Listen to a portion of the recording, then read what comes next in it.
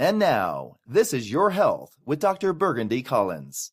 So, but if you happen to find yourself kind of spiraling out of control, emotionally, you find yourself in a depressed state, there are things that you can do to help fight off your depression.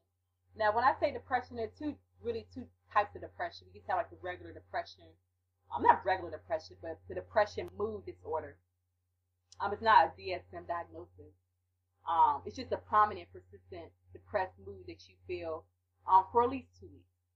You have a mood loss, a loss of pleasure for at least 2 weeks, and you have at least 4 of the symptoms of depression, which can be either fatigue, a sense of worthlessness, poor appetite, uncontrollable crying, oversleeping, a feeling of hopelessness, lack of energy, loss of energy, lack of concentration, also feelings of suicide or suicide attempts, or physical symptoms such as headaches, chronic pain, difficulty sleeping, and the list goes on and on and on.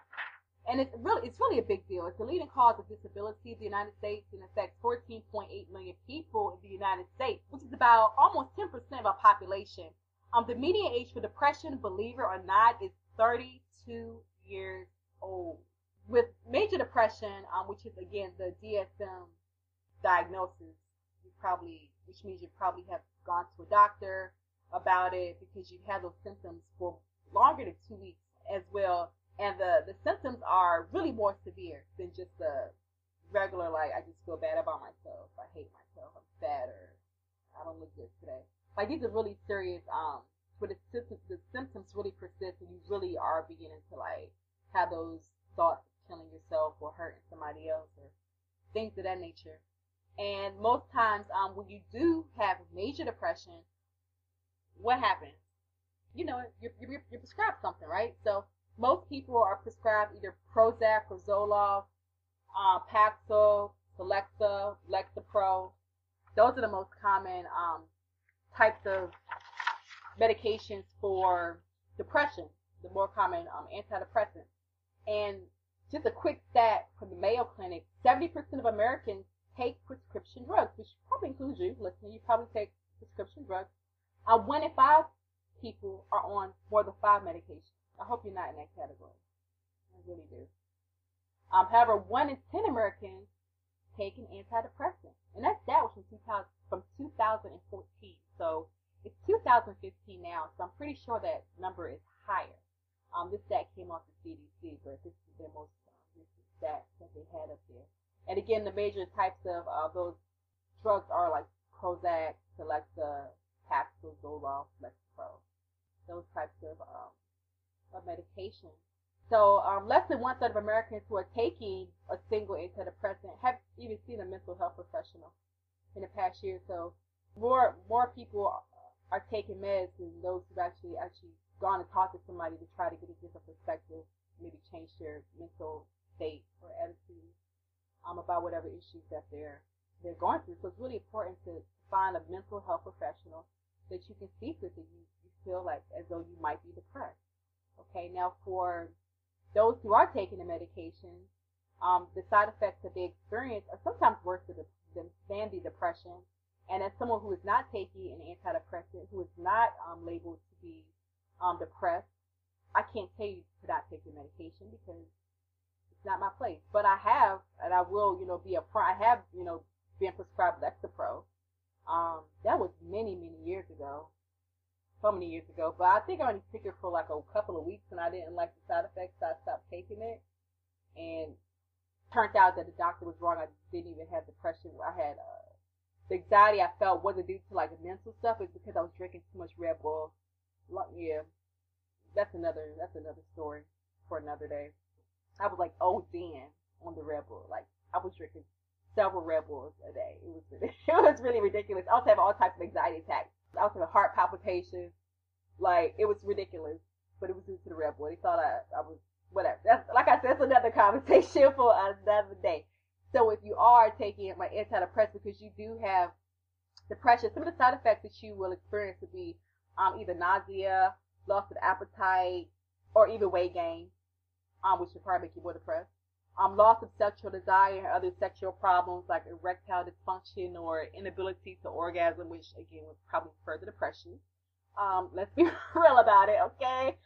Fatigue and drowsiness, insomnia, dry mouth, blurred vision, constipation, dizziness, agitation, irritability, anxiety are the most common side effects of taking antidepressants. It sounds a lot like the symptoms of depression in the first place. But I have an alternative for you. Like I said, I cannot tell you not to take your medication. I'm not going to tell you that. It's not my place. I'm not going to do that. Although I'm a doctor, I'm not your doctor. I'm not going to tell you what to do. But I will suggest to you that if you have not, that if you have any type of depression, whether it be mild or severe, that you simply input into your routine and just try it out, see if it works for you. Include exercise, physical exercise, into your routine and see if it does not help your mental attitude, your mental state, your depression. Because studies have shown that mild to moderate forms of depression can be treated with exercise. Yay, exercise. And it's free. Exercise will cost you a thing. And there's no side effects. No side effects of exercise except for not being able to squat to use the bathroom after leg day. Or not being able to walk up the steps or down the steps after leg day. Those are the side effects of exercise. And they're not bad. They're not bad. Once you get, leg day. Leg day is tomorrow for me. I'm anticipating it. I'm happily anticipating. You see, that's that positive mental attitude going out there. I'm anticipating that, although my body's like, woo, girl, no, we're going to be hurting tomorrow, but it's okay. Now, let me tell you how exercise can help out with your depression or just sad state. Don't want to say you're depressed.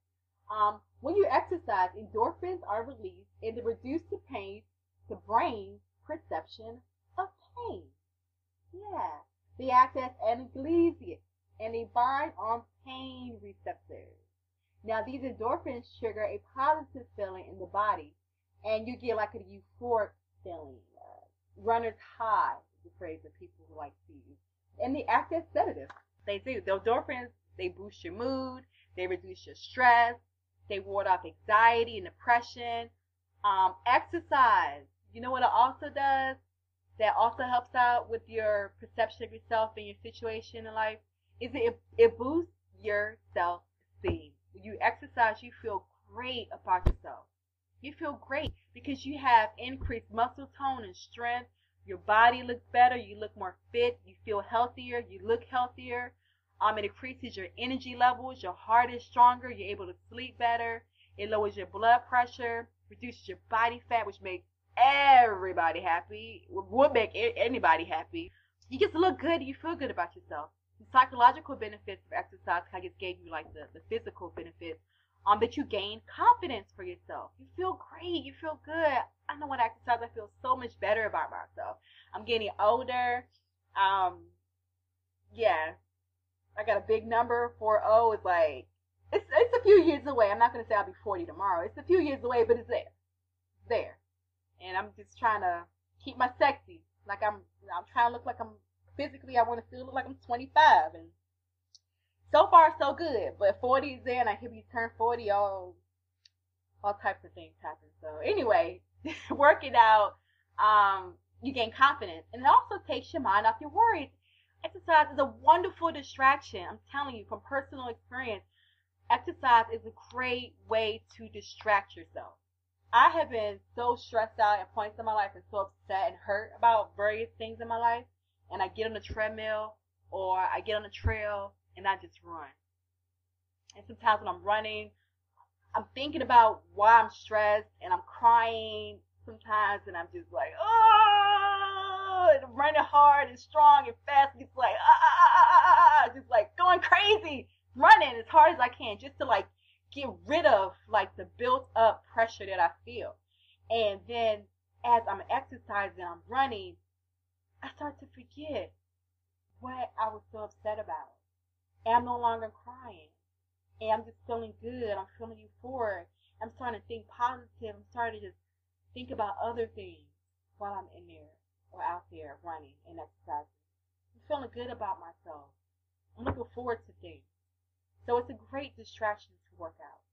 Also, you get more social interaction, especially if you're in a gym or if you happen to exercise like outside, like consistently, all the time.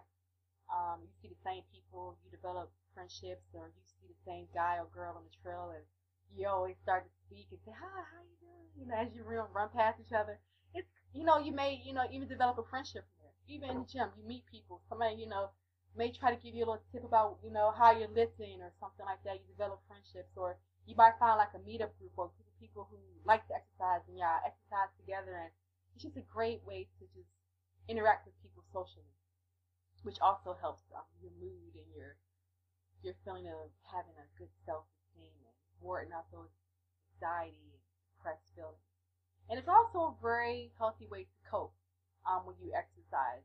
Instead of turning to drugs or alcohol or a person or sex or something, you're coping with your stress and your problems in a positive manner. Exercise is a great way. It's a healthy way for you to cope with your depression or your stress. Now, if you're not a runner like I am, and you just want to just do like some moderate exercise, you don't want to be out there running like a maniac on a treadmill, like your girl here. You could bike. Biking is moderate.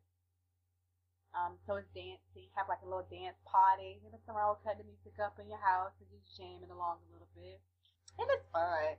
So if you have like one of those Let's Dance video games, hey, hop on it and just get busy. I'm telling you, it'll do wonders for your mood. Gardening is an example of moderate exercise, because you're out there, you're digging and you're pulling, and that's exercise. You can consider that to be exercise. I give you permission. You can. Golf is exercise if you are walking, not using a cart. Okay? Yeah. If you use a cart, I would consider that exercise. It's a sport. Maybe, I don't know, but yeah, walk. I would consider it to be moderate exercise if you walk. Another form of moderate exercise that you probably do not think about, that your mother, I'm sure, would consider. Housework. Yes. You ever try to vacuum or sweep or mop? Whew. I don't know about you, but I work up a sweat. Even for my house, is disgusting. My floor doesn't have to be disgusting for me to work up a sweat. And even like laundry, if you're not blessed to have like a washer and dryer in the house, you can like go up and down a flight of steps or actually out the door into a facility. Yeah, carrying and lifting those loads, that is exercise. Okay, so housework does count for all you stay-at-home moms or anybody with the responsibility of keeping your house together. It's moderate exercise. You can count it. I give you permission. Yeah. Also, jogging at a moderate pace. Low impact aerobics. Of course, things like tennis, swimming, walking, yoga, and also yard work. You can consider yard work as moderate exercise. Again, I give you permission. You do burn calories if you're out there mowing or raking, or this time of year blowing snow or shoveling it. We've got a lot of snow this year. So much snow. I love the snow, but I hate the driving. I hate it. So annoying. But that's neither here nor there, because we talk about health and wellness, not the weather. So anyway, I just give you like a long list of moderate exercises you can do to fight off your depression, to fight off those negative moods, and to keep your immune system nice and strong, and keep your positive mental attitude way up there. Because you have to think positive. You have to work out. All these things really, really help your immune system. Because, again, we have that psychoneuroimmunology. Immunology, yeah, they're all connected, right? So your mind connects to your body, and everybody's interacting with each other, and each system affects the other.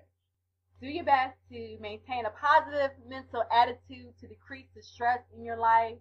Eliminate the stinking thinking, the bad thinking. Think happy thoughts, and get lots of exercise, whether it be moderate or hardcore, like I do, occasionally, or like that. So thank you for listening to this episode of This Is Your Health with me, Dr. Burgundy. I hope you enjoyed today's show. So tell a friend, bring a friend next time, and check out the podcast. It's been my pleasure and my honor to hang out with you and share some information and connect some dots for you. I hope you benefited as I benefited as well. God bless, and I will chat with you in the next episode of This Is Your Health. Submit your health-related questions on Twitter and Facebook now at Dr. Burgundy. That's DrBurgandi.